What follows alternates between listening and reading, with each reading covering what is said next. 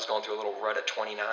I ate some magic mushrooms, and it enhanced my life on a level, because I always struggled with depression for a lot of years. Like growing up, I'd ride these emotional waves, seasonal depression, and I was just going through something that I couldn't even comprehend at that time in my life. Like I was like, what am I doing? I'm so lost. And I've never done it. I mean, I've indulged in herbs since I was 14. I have no shame talking about that. I went on this magical journey, and when I came to really like the next day, I never felt the same. Welcome to the Young, Wild, Financially Free podcast, an audio experience where we don't just talk about it, we live it.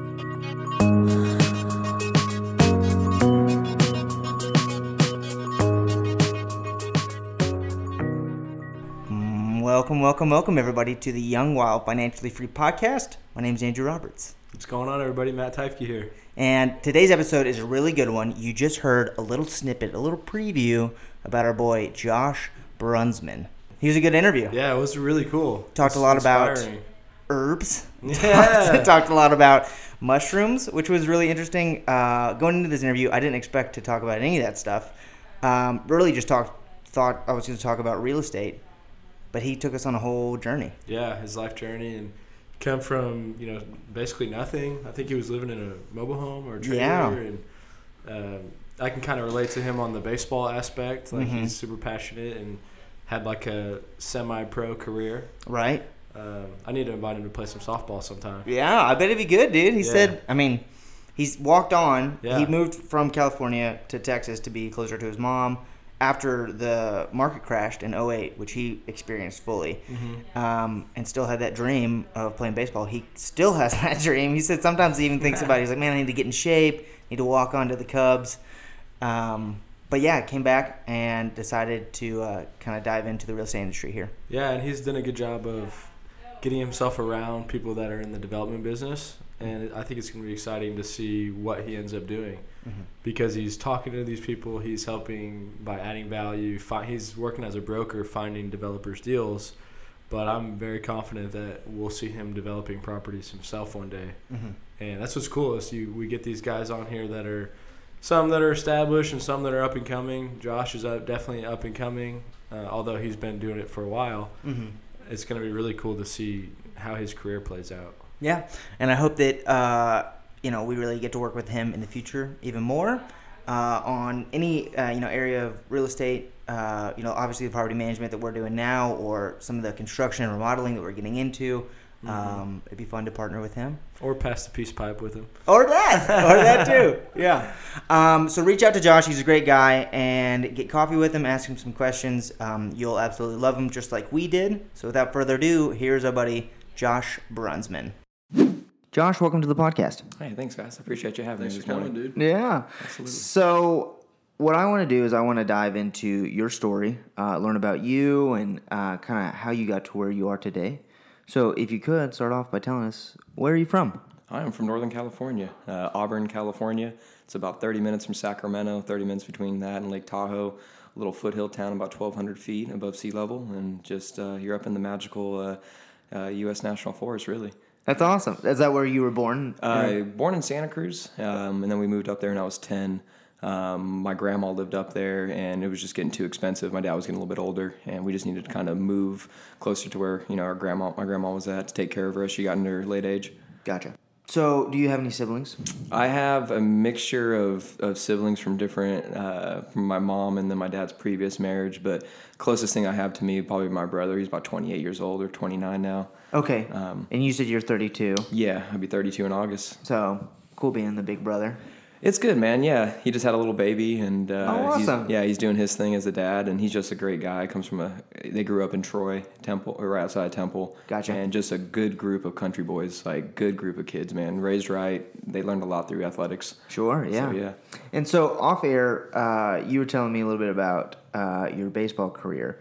So did you start playing baseball at a young age? Yeah, baseball was my dad shuffled me through everything I could find because I was such a troubled kid. I could never sit still in class. I'd always be out and about, getting in trouble, lighting fields on fire, whatever at 6 or 7 years old, that was a nut job. Sure. But my dad always kept me in baseball, and that was like my biggest thing because I was good at something. It was like the thing that I was good at. I wasn't good at pottery. I wasn't good at painting. I wasn't good at like anything school other than PE. So baseball was my thing, and I could throw the ball hard. Gotcha. So that's what, as the young kids, they were like, "You're that one guy." Nice. Yeah. That's awesome. And no other sports besides baseball? Man, I played football freshman and sophomore year. Okay. And then my dad asked me to quit playing football when I was a sophomore just to focus on baseball. Didn't want you to get I hurt. weighed like 200 pounds. I was a fat kid at that time. What? I was a lineman, defensive No lineman. way. Yeah. Well, for the listeners who can't see it, this guy looks trim. He is. So 200 pounds is surprising. Yeah, I was a chunky kid. Wow. I had that baby fat on me. So, yeah, it disappeared quickly after I lost 20 pounds in freshman year of football. Gotcha. So, yeah. Sure. And then, so after high school, you wanted to play baseball at a higher level. So that's what you were trying to do out in California still? Man, so my pops passed away 5 days after I turned 18. Oh, wow. And So sorry. that's when it was like real. Like, all right, you're a grown man now. You got to go work. You got to go hustle. So the first 2 years, I was coaching kids out of high school. And then my arch nemesis, forgot his name, Tyler French, he was a lefty pitcher from a rival high school, very affluent background. So we just despised these kids. Sure, yeah. Because they never had to work. And we were like this little community that had to work to get where we're at. So I saw him on the newspaper being the starting pitcher for Sierra College. And this was when I was delivering newspapers with my dad overnight to make some extra cash. And I was like, absolutely not. And then that following year, I worked the whole summer, like lifting like sheets of plywood more than I would ever have, building homes and getting ready for a tryout at the junior college. Oh, wow. So yeah, it was a humbling experience. Sure, yeah. Yeah. I can imagine. And tryouts? Went great. Oh, cool. Yeah. We had something like 50 or 60 pitchers try out, and I shut them down with my work ethic. I was running circles around these kids because they were like the top pitchers of the area that just partied the whole summer because all the girls were like, oh yeah, they're the cool guys, we can hang out with them. They're like, oh, we're getting signed. And then they show up to the junior college and they are just out of shape and partying and literally ran circles around them on the field. Oh, wow. Yeah. That's awesome. Good stuff. Is that how, kind of going back to earlier in your childhood, is that how it always was for you, with like having to work harder because you were at a disadvantage, or did baseball come naturally to you as a kid and then this was like the first like humbling experience in life? Man, I always had to work hard. My father never gave me anything. We didn't really have much, but he gave me everything that I could. Like, so I never had to pay for baseball or a glove or a bat. Like, but I never had the options of going to buy like a $400 Catalyst for me. Sure. So it was like, hey, let's go to Kmart. Let's get you the cheap bat. But the cheap bat worked fine. My dad would never let me quit. And it wasn't like he pushed me towards baseball because he didn't care for sports. It was more down the lines of like, hey, determination and following through on something, and you're gonna do it until you get better. And it's like, you're always gonna get better. But I had to start working full time when I was a freshman in high school after football at my buddy's. It's like a Sonic out there, but it's called Foster Freeze. Okay. So that's where it all really started at, where I had to start working and making money. And my dad was like, hey, if you want to buy nice clothes or shoes, you want that pair of Vans, I'll pay $20 because that's what I'll pay at Payless. But if you want to cover the other $30, I'll do that. Got it. So it was like, oh, I want to have nice stuff because all my friends, they had affluent backgrounds and we sure didn't. Sure. And so how did you first get into real estate out there in California? So I graduated high school and I had no clue what I was going to do. The girl that I was seeing at the time, her father worked for PG&E and he was a higher up. And he was like, oh, just go to lineman school and become a lineman. Well, I didn't have the few grand to drop on lineman school. And at the same time, I wasn't sure if that was my path. So I applied for a job so in California, you have to be a licensed contractor. You just can't go out and do stuff. Everything has to be licensed. Okay. So I applied a job through the local contractor board and got hired on by the VP who had a construction company. So at the same time, I was going to school full-time for construction science, for residential infill development. And I worked for this builder building all these custom homes and spec homes. Yeah, it was good. And at the same time, you're still playing baseball? Playing summer baseball, so American Legion. Okay. And yeah, so we did American Legion in the summertime, and I was coaching Little League I was coaching with a coach that coached me when I was a kid that taught me how to pitch. Oh, cool. So I was coaching his son. Full circle. Yeah, it really is. That's awesome. It really is. So what was your mindset like during that time with getting in to start working into real estate, going to school for that similar field, but then also still holding on to that dream of baseball? I knew that I still had a chance.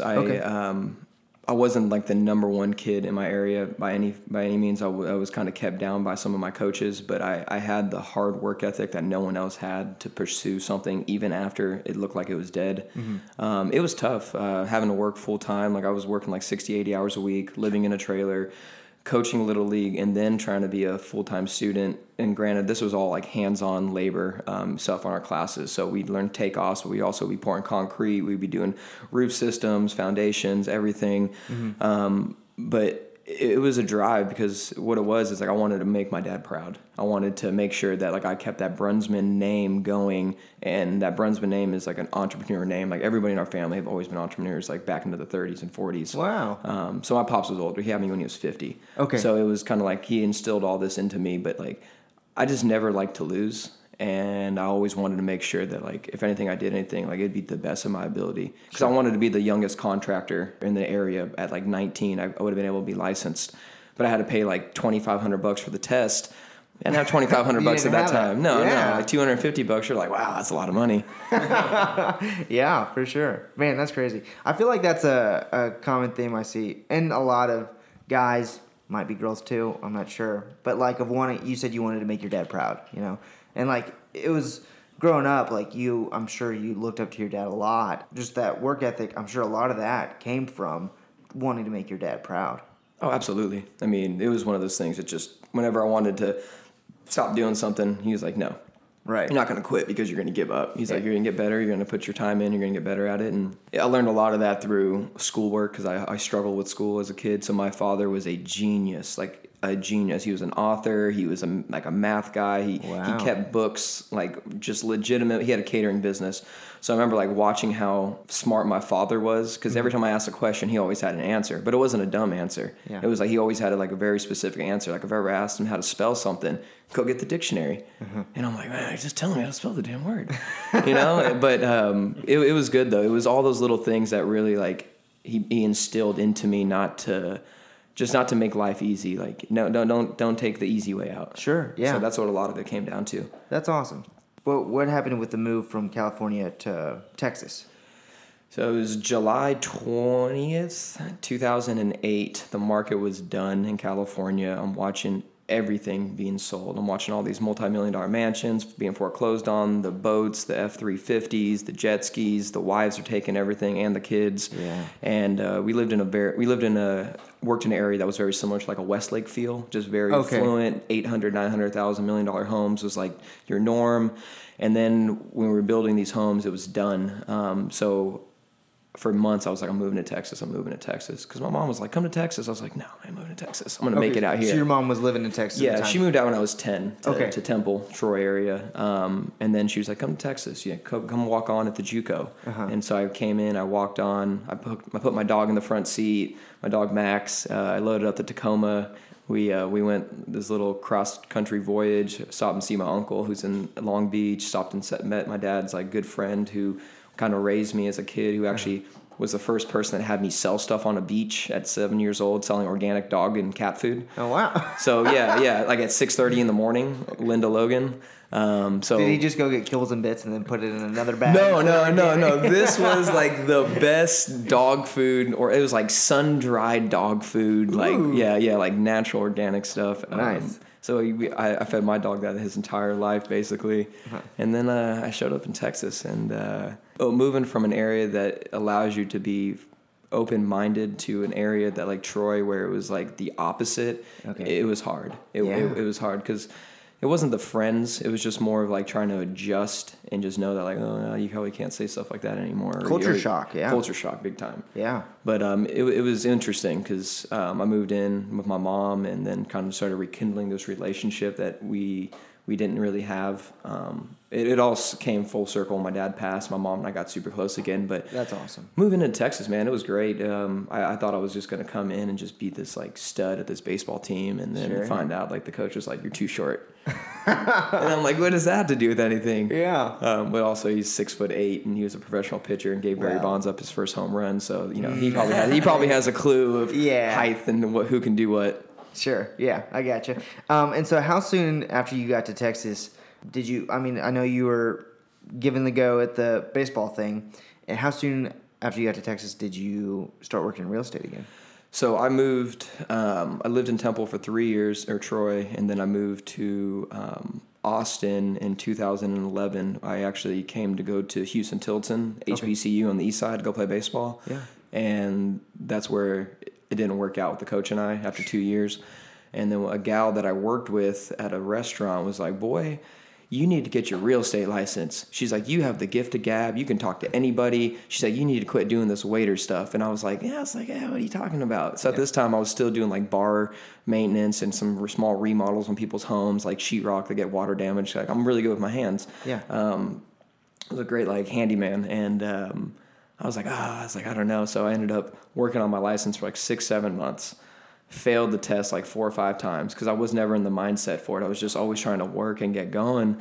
Like you said before, going back to your childhood, school wasn't your thing. Baseball was your thing. Yeah, it was like a memorization thing, and it was just like having to study this, and I just didn't really care for it. So I was 6 months. It was too long in between to taking my license to get it because I was still trying to work, and I was working in restaurants, and then I was still like in my early mid-20s. I was like 25.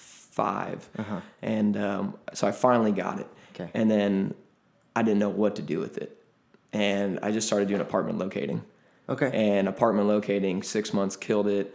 But I was like, this is not my journey. Really? This is not my path. Because Trulia, Zillow, it had changed everything once they didn't allow you to keep posting your own fake, like you were the apartment manager or whatever, you could post stuff.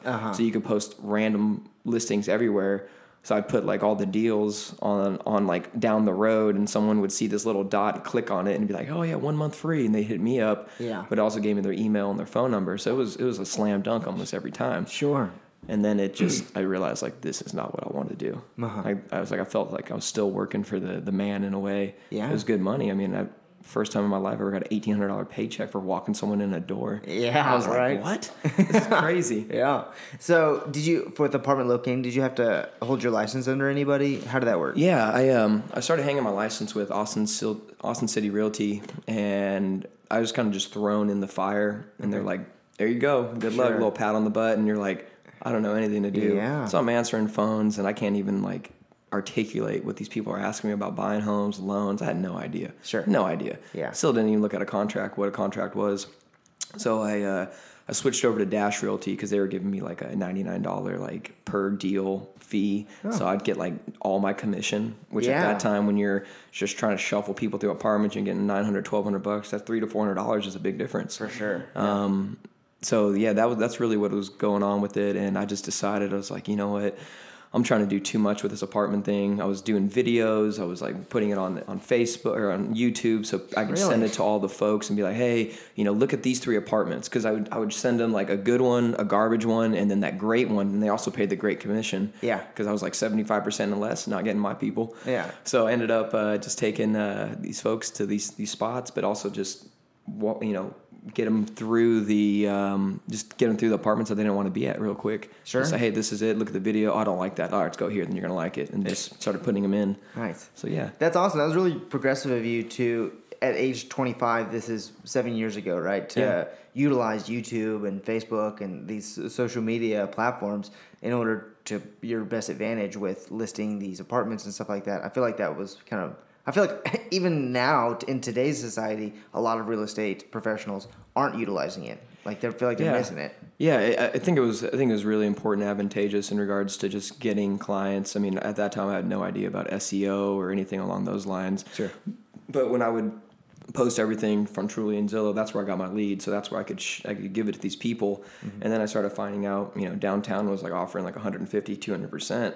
And I was like, oh, start doing listings downtown. Yeah. You know, so I was trying to shuffle in people downtown. I was like, I'm going to get to pay $2,500 for walking them in. Yeah. So, yeah, it was one of those things. And I did a couple of those, but then it started getting too daunting. Okay. Where I didn't want to do it anymore. Because I didn't like it anymore. After 6-7 months, I was like, this is not my cup of tea. Like, this is not what I meant to do to get into real estate. It's great. I'm grateful, but what's the next step? So, how'd you get that what was the next step? Man, so I can't take all the credit when I first got going into land. I had a house over on Santa Rita that I wanted to buy and remodel, and I was trying to get something put together for a guy that was working out at Gold's Gym downtown, and he wasn't interested in it. But at this time, I had some friends that I met at Olive Garden. I moved to Temple years ago. I ran into them at a 7-Eleven, and they opened up a cocktail bar.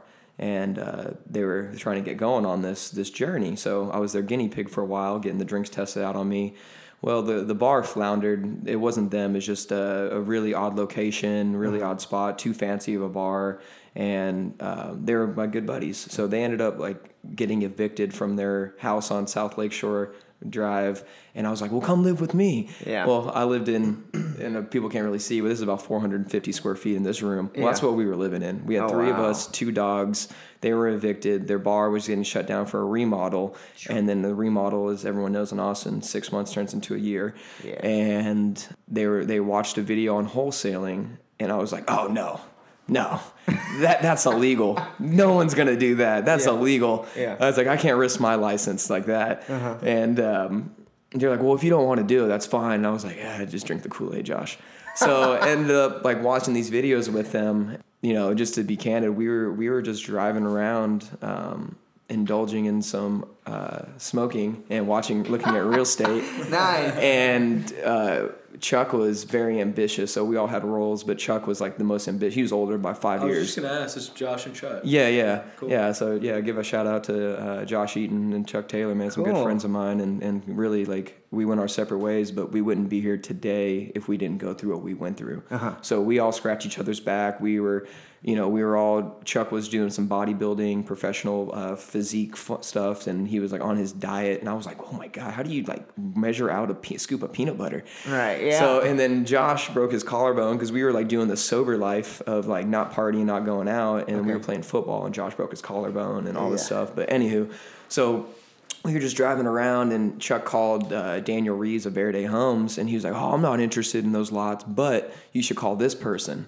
So we called Sal with MX3 Homes, and Sal was like, I'll take them. So we wholesaled these properties, and we did like $25,000 on roughly $320,000 in sales. And we had no idea. Yeah. Like we assigned this, and I gotta give a shout out to Lamar Cannon, because Lamar was the first person to send us over a assignment agreement and kind of show us how the ropes of wholesaling went, because we had no clue about any of this. We were just flying by the seats of our pants. Sure, yeah. So fake it till you make it. Yeah, man. Yeah, we showed up to closing trying to sign for the deal, even though it was an assignment. They're like, you guys don't need to sign for everything. Why are you? Then we were like, when do we get our checks? Yeah. So, I mean, we were broke, man. Like, I had maybe a few $100. I don't think Josh and Chuck had really anything, because they were just whatever they can make that night at the bar. Yeah. And you know, we got this check for like $23,000 between 2 properties. And we were like, what? Yeah. Life-changing. Yeah. So, you know, we all went out and got some personal stuff that we needed. Like, nothing like TVs or anything, but like clothes, like, you know. But like cars and like women and stuff. Yeah, I wish. Just kidding. I was driving a junky 03 Jaguar S-Type that I thought that I needed because I needed to be Mr. Fancy in real estate. Yeah. Granted, that car's outdated as heck. And I ended up putting a couple grand in there because it was just kept like the seals kept going out, this kept going out. So yeah, that's how we kind of got going, and the real estate factor of finding land, and then MX3 was like, "Well, bring us more." And this is before like the market was completely watered with everyone's a wholesaler and their mother. Before everyone's doing all these, you know, selling picks and axes on how to wholesale, which is key. You know, you see it, and we really started like pushing on some MLS land. Which no one was really focusing on land at that time because no one understood the numbers. Mm-hmm. So we built these relationships and really just started working with the city of Austin, getting a good understanding of what you can and can't build, zoning, and I spent probably the first 2 years almost every day at the city asking about stuff. I had no idea what small lot amnesty was. I could barely tell you how to figure out calcs for FAR. You know, I'm sitting here like reading through the zoning guides over and over and over, and then stuff would start to click because I'm a hands-on guy. Yeah. So we started building some relationships, and then our name started getting thrown around like, hey, these are the land guys. Yeah. And then we probably did over 150 properties in 3 years. Oh wow. Yeah, we were crushing it, man. That's a lot. I mean, it was great. But then it literally, just like the market crashed in 2008, the land wholesale game completely diminished. I mean, it was gone. And What happened? Yeah. you know, there's a few factors. You had a lot of opportunity previously. You had a lot of people that were just getting, oh, you're going to give me how much for my land? Okay, let's take it. And we were never here to lowball anybody. All we really did was just contract minus the commission and then make up for 4 to 5% in addition on the wholesale fee. We worked with a lot of families, airship title issues. We got a lot of people through stuff that that no one would really help out. I mean, we did some that took over 2 years in regards to airship and title airship issues and getting attorneys and them paid up front. It just, you had all the low-hanging fruit, and everyone that needed to jump on something jumped on it. Yeah. I mean, for example, there's a lot that was sold over on 14th Street in the east side. In 2013, it sold for $63,000. And then 2017, it was selling for $220,000. So there's a big swing in land pricing, but the secret got out. The folks that were left are the folks that had no interest on selling, or they were in a position, they were still at that age to where like they didn't want to leave the community, which I don't think anybody should be having the force to leave. But yeah, just a lot of people had grandma's property, their uncle's property, family property. Sure. It was just sitting there vacant. I mean, you look at Google Maps back in the day, you're just like, wow, man, these streets are rough. And that's what it was. We offered a service. We did a lot of marketing, and we just reached out to folks for land, and people were just never getting this offer for land before. So that, $250,000 to a, disenfranchised family, like they're jumping on that. That's a game changer. It's a game changer. Yeah. It really is. So you're saying that basically the land wholesale game kind of got watered down by a lot more wholesalers coming in, and so there wasn't as much to go around. Yeah, you just had what was left of the pie was so small. Sure. And then everyone seemed like they were trying to retire on one deal. Yeah. And that's where it really started to change, because we watched our spreads go from, 15, 20,000 for, a good chunk of land down to, 5,000, 6,000, just trying to sacrifice some. So were these other wholesalers just marking it up too much, or? Yeah, man, that's a big problem that we're Being too seeing greedy? even still now. Yeah, it's just uneducatedness on land pricing and where stuff's going, and understanding that, land is going up, but also the cost of development has gone up, city fees have gone up, and also we're not seeing the sale prices go up at the same time. You have certain pockets of town that are just definitely still growing, but you just had an over influx of people, and when you're getting 5, 7, 8 offers pinned up against, with one owner, the owner's like, oh, well, this person offered me this. Can you offer 5,000 more? And then our clients were like, we can't offer any more. Yeah. There's no water tap there, so we have to pay $35,000 for a water tap. And you're like, you have to do what? Like, are you serious? Like, what's it? No, you don't. And then you find out you do, because you always take everything with a grain of salt when you hear from these guys. Like, sure. Granted, they want their land, but of course they want it for cheap. But it just got so overwhelming with how many people were out there. Sellers were getting blown up at this time. The secret was out. The city of Austin was really hot. Yeah. So I mean, you had everybody trying to wholesale. You had people in Canada trying to wholesale down here. Like, not even kidding. And it was I'm not gonna drop names, but yeah, we know. Yeah, you know, They're good guys. Yeah. man. So when you get these like offers, you're like, what are you talking about, man? Right. Like, where are you getting this from? Well, Zillow. And I'm like, oh, I was like, well, tell them to buy it. Yeah. So after wholesaling, you wanted to kind of exit that field. What happened? Man, so my partners and I, we split up, I think March of 2017, and it was just at the end of it, like we were all struggling to make money. Sure. And I could kind of tell like we were all just wanting to do something different. Was it a business decision? Yeah, it was a business decision, Okay. because we were working in Dallas too, and we were I was going back and forth every weekend. Sure. Every other weekend going to Dallas, and it just got too tough. We were just getting spread too thin. I think we were trying to grow too much, but also I saw where we didn't really put systems into play by hiring people or hiring the right people. We weren't making enough money, so we couldn't hire anybody. So we wanted to keep all the money for ourselves, other than like 30% for the company for marketing. Sure. And it just started getting like really thin. Yeah. So I noticed this after we split up, and I was like, you know what? I have to get into a typical brokering side of things. I have to procure myself as a land guy in this town going forward and not as a wholesaler. So I started building really good relationships with a lot of the builders I already worked with, and just kind of getting rid of my buying pool. I haven't done a blast out in over 3 years. Like, I don't do that. I work with specific guys because that's the value I bring to them. But also just started working with folks that were, I guess, out of my realm at that time. And I just wanted to start just having consistent money coming in. Yeah. So it took about a year to transition. I did like a couple wholesalers here and there. Got it. But more it came down to just representation, because I knew land so well. I wanted to convey that and offer that to sellers, because they're getting the exact same price that they were getting as a wholesale. Sure. So to me, it was just like, let me not shop your property, but let me work with you, or let me connect the dots to the person that wants to truly buy it. That's Right. cool. Yeah. What were you doing along the way with the money that you were making? Were you investing it or saving? Man, I barely getting by. I owed the IRS from a couple years. That when I first got my taxes back, they're like, "You owe this." And I was like, "But that's not even that much money. Why do they need $25,000?" Yeah. And then school loans, and then also just trying to get myself out of that like poverty level where I was at, just barely getting by.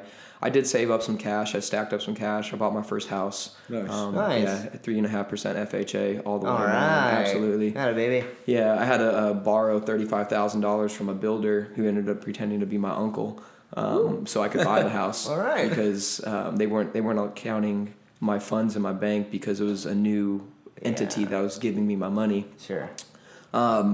So no, I really never got a chance to stack up cash or anything like that yet. I was still in the mindset of just trying to get deals done and just growing and putting some money aside and just trying to get back up on my feet, because when we split up, it was rough because I had to start back over again. So I had a house on Cesar Chavez. I officed out of there. I lived there. I put all my money into it, knowing that like I'm gonna start this over again. And I'm gonna do it right. Yeah. So now I'm starting to save my money. Now I'm really starting to take advantage of like the larger spreads I'm making, live as frugal as possible, still live a great life. I travel a lot, but now it's more along the lines of just being mindful of my funds and knowing that I don't need anything fancy. Yeah. I love my 14 Kia Soul. That thing's been All good to me. right. It's I got a Prius. Yeah. You got the Prius, yeah. Absolutely. I love my $10, $12 shirts from Ross. I'm very simple, man. Like That's very awesome. simple. I don't have a TV in my house. I don't have anything other than something to do with work. It's the way to do it, man. I was talking to someone yesterday. It's like, obviously there's people that are super millionaires that have Lamborghinis. Right. And I don't have any judgment, but for me, like the people that I see and look up to, they don't drive those kind of cars. Yeah. And they're very, look at Warren Buffett. I mean, that's a perfect example. For sure. We saw his house. Yeah, it's I know. a very modest house. It's It honestly is. pretty boring. And I think it's like you make these sacrifices like you're talking about, and over time it really can like snowball and add up to creating yourself a lot of wealth. No, it really does. And it's just about being frugal with your money, because Yeah. you can see how quickly it can go. I mean, if I wanted to go get an $800 a month lease on a Mercedes, I could do it, but what's Why? that? Yeah, exactly. For the 14, 15 minutes a day that I'm in that car, Right. and to do what? It's like I don't need that. I rented a BMW years ago, and I got that out of the way for a weekend. Yeah. I was like, oh man, I am snooty when I drive this.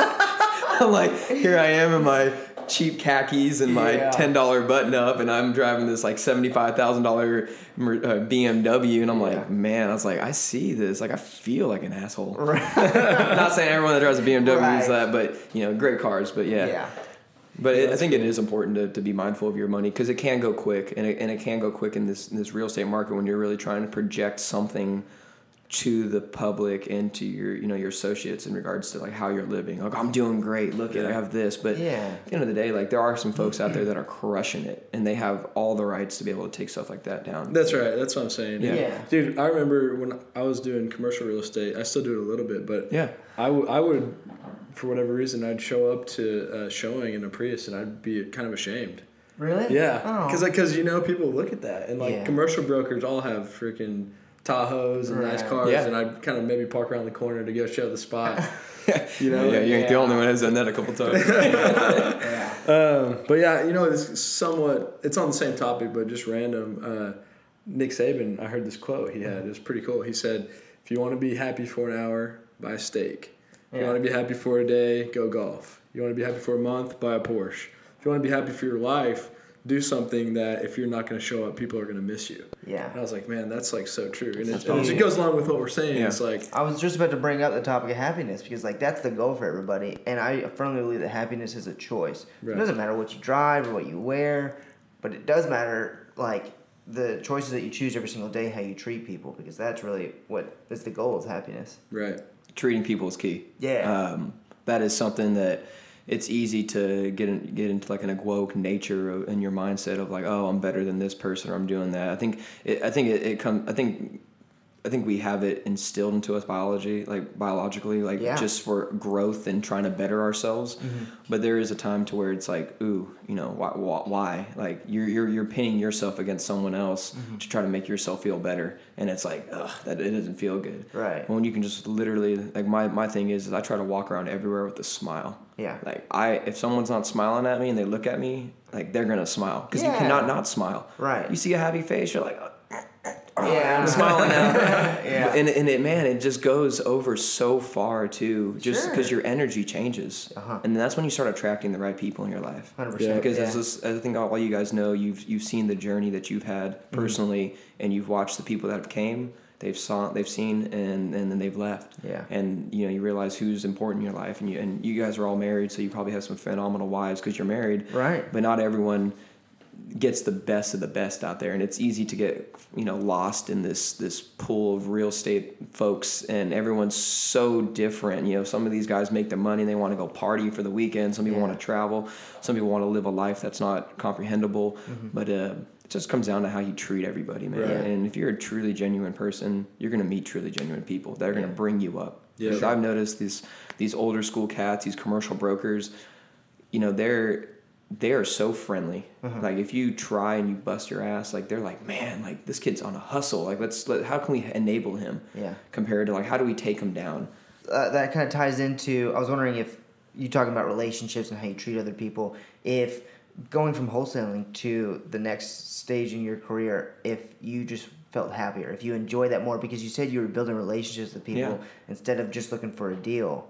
Absolutely. Yeah. I have gotten away from the deal mindset because the deals are going to come. Sure. You're going to get paid.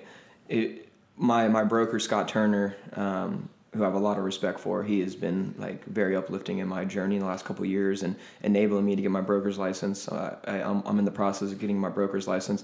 Didn't pass the test last week, but doesn't mean I'm not capable or confident of being a broker. Get another shot. Yeah. So I'll be launching my brokerage here in the next month or so, which I'm really excited about. Congrats. I was going to try and recruit you. Hey man, well we can always work collaboratively. Yeah. Like I tell everyone, you know, it's we can always find ways to work with each other because there's enough pieces of the pie out there for everyone. But yeah, I'm big on the relationship side of things. The last 3 years, I became so much happier with myself. I was going through a little rut at 29. I ate some magic mushrooms, and it enhanced my life on a level because I always struggled with depression for a lot of years. Like growing up, I'd ride these emotional waves, seasonal depression, and I was just going through something that I couldn't even comprehend at that time in my life. Like I was like, what am I doing? I'm so lost. And I've never done it. I mean, I've indulged in herbs since I was 14. I have no shame talking about that.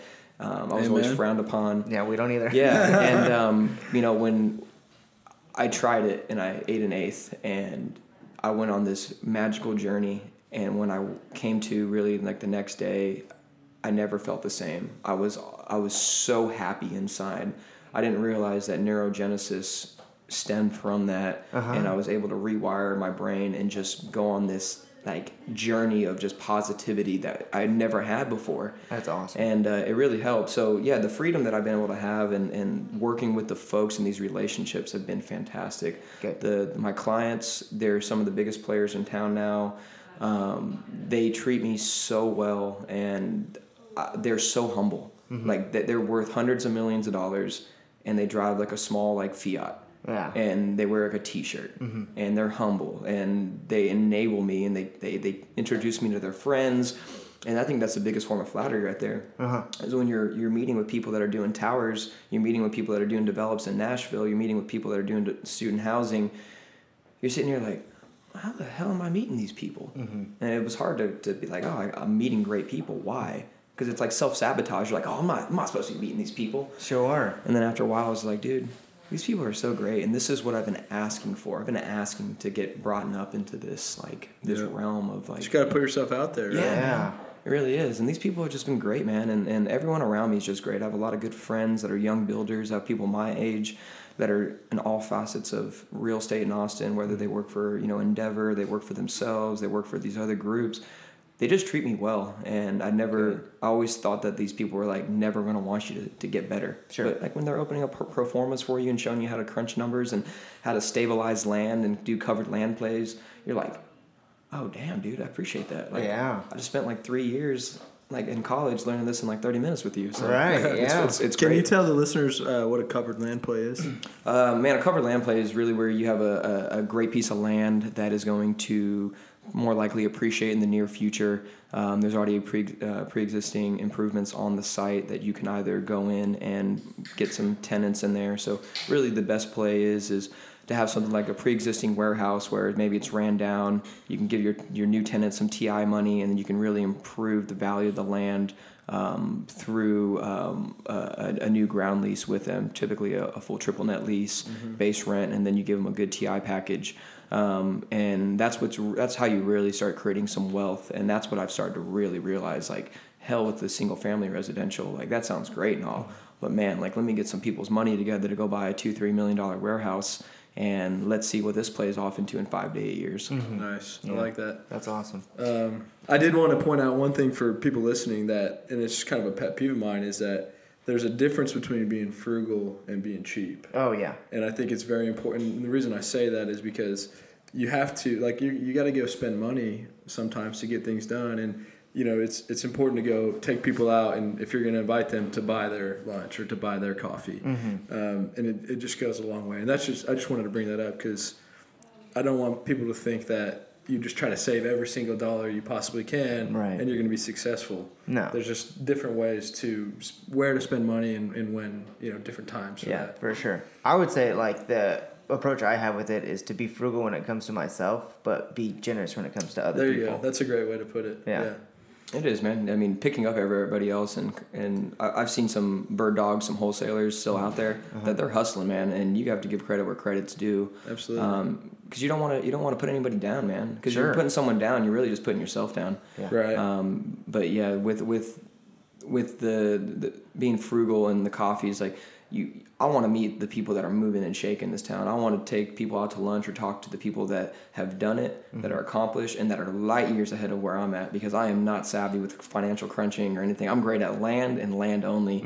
You want me to do projections? Sure, I'll build it out, but I am not one to finance your model. Like, let the guys that are good at what they do what they're great at. Yeah. Right. That's a good life lesson for a lot of people to learn in any business, in any industry, is to hone in on what you're good at. And don't let the stuff that you're bad at discourage you. That's just a job for someone else. So Yeah. ask somebody. Yeah, I'm not doing my books. I'm telling you that. Like, I have a hard time trying to figure out how to log into QuickBooks. Let alone how to... I forgot my password. Yeah, how to reconcile Never everything. even tried. Yeah. They're like, you want a bookkeeper for $150 a month? I'm like, $150 a month? That's $13 a year. All right, let's do it. Sure. Yeah. Because you have to start thinking bigger, you know? Right. Because I still enjoy mowing my lawn. It's like one of those little things that for me, like, it brings me gratification, even though it's like probably the poorest thing that I can do, like, in regards to comparative advantage on my time and how I value it. But man, it makes me feel like I'm 5 years old again, cutting my neighbor's yard, making $10, and hunting them down to get paid because they didn't have the money on them at that time. Yeah. like stuff like that. Yeah. You know? And That's it's that full circle. Yeah, for kind sure. of Love thing. that. 100%. Baseball question. Yeah. Bottom of the ninth, full count. You're up by 1. What pitch are you throwing? Splitter. Oh man, I like that. I used to Splitter. throw a splitter. Because you get the ground ball, Yeah, you get I love that, you get the dude. ground ball, and that's the biggest thing for me. Like, I could go up there and try to K someone up, but I know that if I live low through that splitter, they're probably going to get the bottom of the bat. I'm digging that, man. I used to throw a splitter too. And I'd move my shortstop over to the 6 hole a little bit more and third baseman off the line because they're probably not going to pull it. Right. So I just try to move them over a tad. I love that. All right. Yeah. Love it. That's awesome. Yeah. What's the big goal? What's the career goal for you? Man, it's hard because I still like fight with getting older and I realize that I'm getting in my 30s, which isn't relevant. But I still think, like, in my mind, like, all right, I'm going to hit the gym. I'm going to go to the baseball field. I'm going to get another shot at this. and I think we all have to realize is that we're not going to get another shot at what we do in life. Okay. So you really have to go for – you're not going to turn 70 and go back to being 20 or go back to, like, getting signed by, the Dodgers out of high school. Like, you're 70 years old. But you can still do things, and you can still do things great. The end goal for me, really, is to be a developer. That is something that I've been itching for so long, and the people that I'm meeting with, I'm like right there. Mm-hmm. Like I'm just working with them now. But I know that in the future, with my dedication, my work ethic, and what they see in me, that a partnership isn't too far-fetched. Sure. And I'm trying to really build my relationships with those folks because they're getting at the age now to where in 10 years they're not going to be interested in doing it, but they're going to have the money, and that's where I'm going to come into play. And that's really what it's coming down to. Like I thought great. I wanted to get into home building. No, I don't want to get into home building, man. Home builders aren't killing it like that. Everyone thinks they're making all this buku bucks, but they're really not at the end of the day. And for me, it's just about seeing and learning through them vicariously. I watched one of my clients drop $13K in earnest money because he realized that he had the potential of possibly losing $60,000 over the next 6 months. For me, $13,000, that's unheard of to let go hard on earnest money. And I learned from that. I learned that don't do a deal that's not going to make you money. So I just lived $13,000 vicariously through him. So I'm meeting all these people that are doing their thing, man, and I'm just learning from them right now. And I'm very excited too because it's just great relationships, and I don't know where the future holds, but I know right now what I'm going to keep focusing on, and that's specifically land. Awesome. It's going to happen for sure. Yeah. I can tell. That's very cool. Yeah. We've had a lot of people on this podcast. We've had a few millionaires on here, but I would say that you're probably either the most or one of the most successful people we've had on our podcast just because of your attitude and what we talked about earlier with happiness and the way you treat people. I've really enjoyed talking to you. I appreciate that. Yeah, it's fun, man. Thanks for coming Thanks for out. having me. One last thing. Yeah. So for young hustlers in the real estate industry, entrepreneurs, and not in the real estate industry, what's like the one piece of advice that you would give? Don't try to get over on people, and don't try to retire on one deal, but stay focused, man, and get away from all the naysayers, because all the people that can't do it will tell you can't do it, and they will bring you down. And it's a lonely, it can be a lonely journey. It really can be. But if you're dedicated, you're focused on your passion, don't let anybody ever tell you that you can't do it. Because I knew deep down that more than likely I wasn't going to be playing for the Chicago Cubs as a pitcher. But no one was going to tell me that I couldn't get better at baseball and take myself from being mediocre to being really, really good. And, anybody did, they weren't my friends anymore. Because I would never put down my friends on what they're trying to do in their life. So I've watched a lot of people hinder themselves by letting others influence them and keeping themselves down, whether it's like, oh, let's go party. It's like, no, I need to focus on this. No, man, we'll still be there. But I just think you just got to do it, man. You just got to do it. And for anybody, regardless of who you are, where you're at, what kind of how much money you have, we have the opportunity here in America where anybody's almost going to buy anything that you do. You don't have this opportunity in other countries. I've been going to Colombia for 2 months out of the last year. I've been there. The opportunity that we have here in the States is uncomprehendable. And for anybody to think that they can't do something, well, you got to change your mindset. You got to level up. You got to step it up. Because you have a cell phone, you have everything in here. You have people that are so good at social media now. You have all the opportunities around you to do something with it. And it doesn't have to and it does not have to mean by making money. Making money is great. It does bring happiness. It does bring joy, but it also brings sorrows.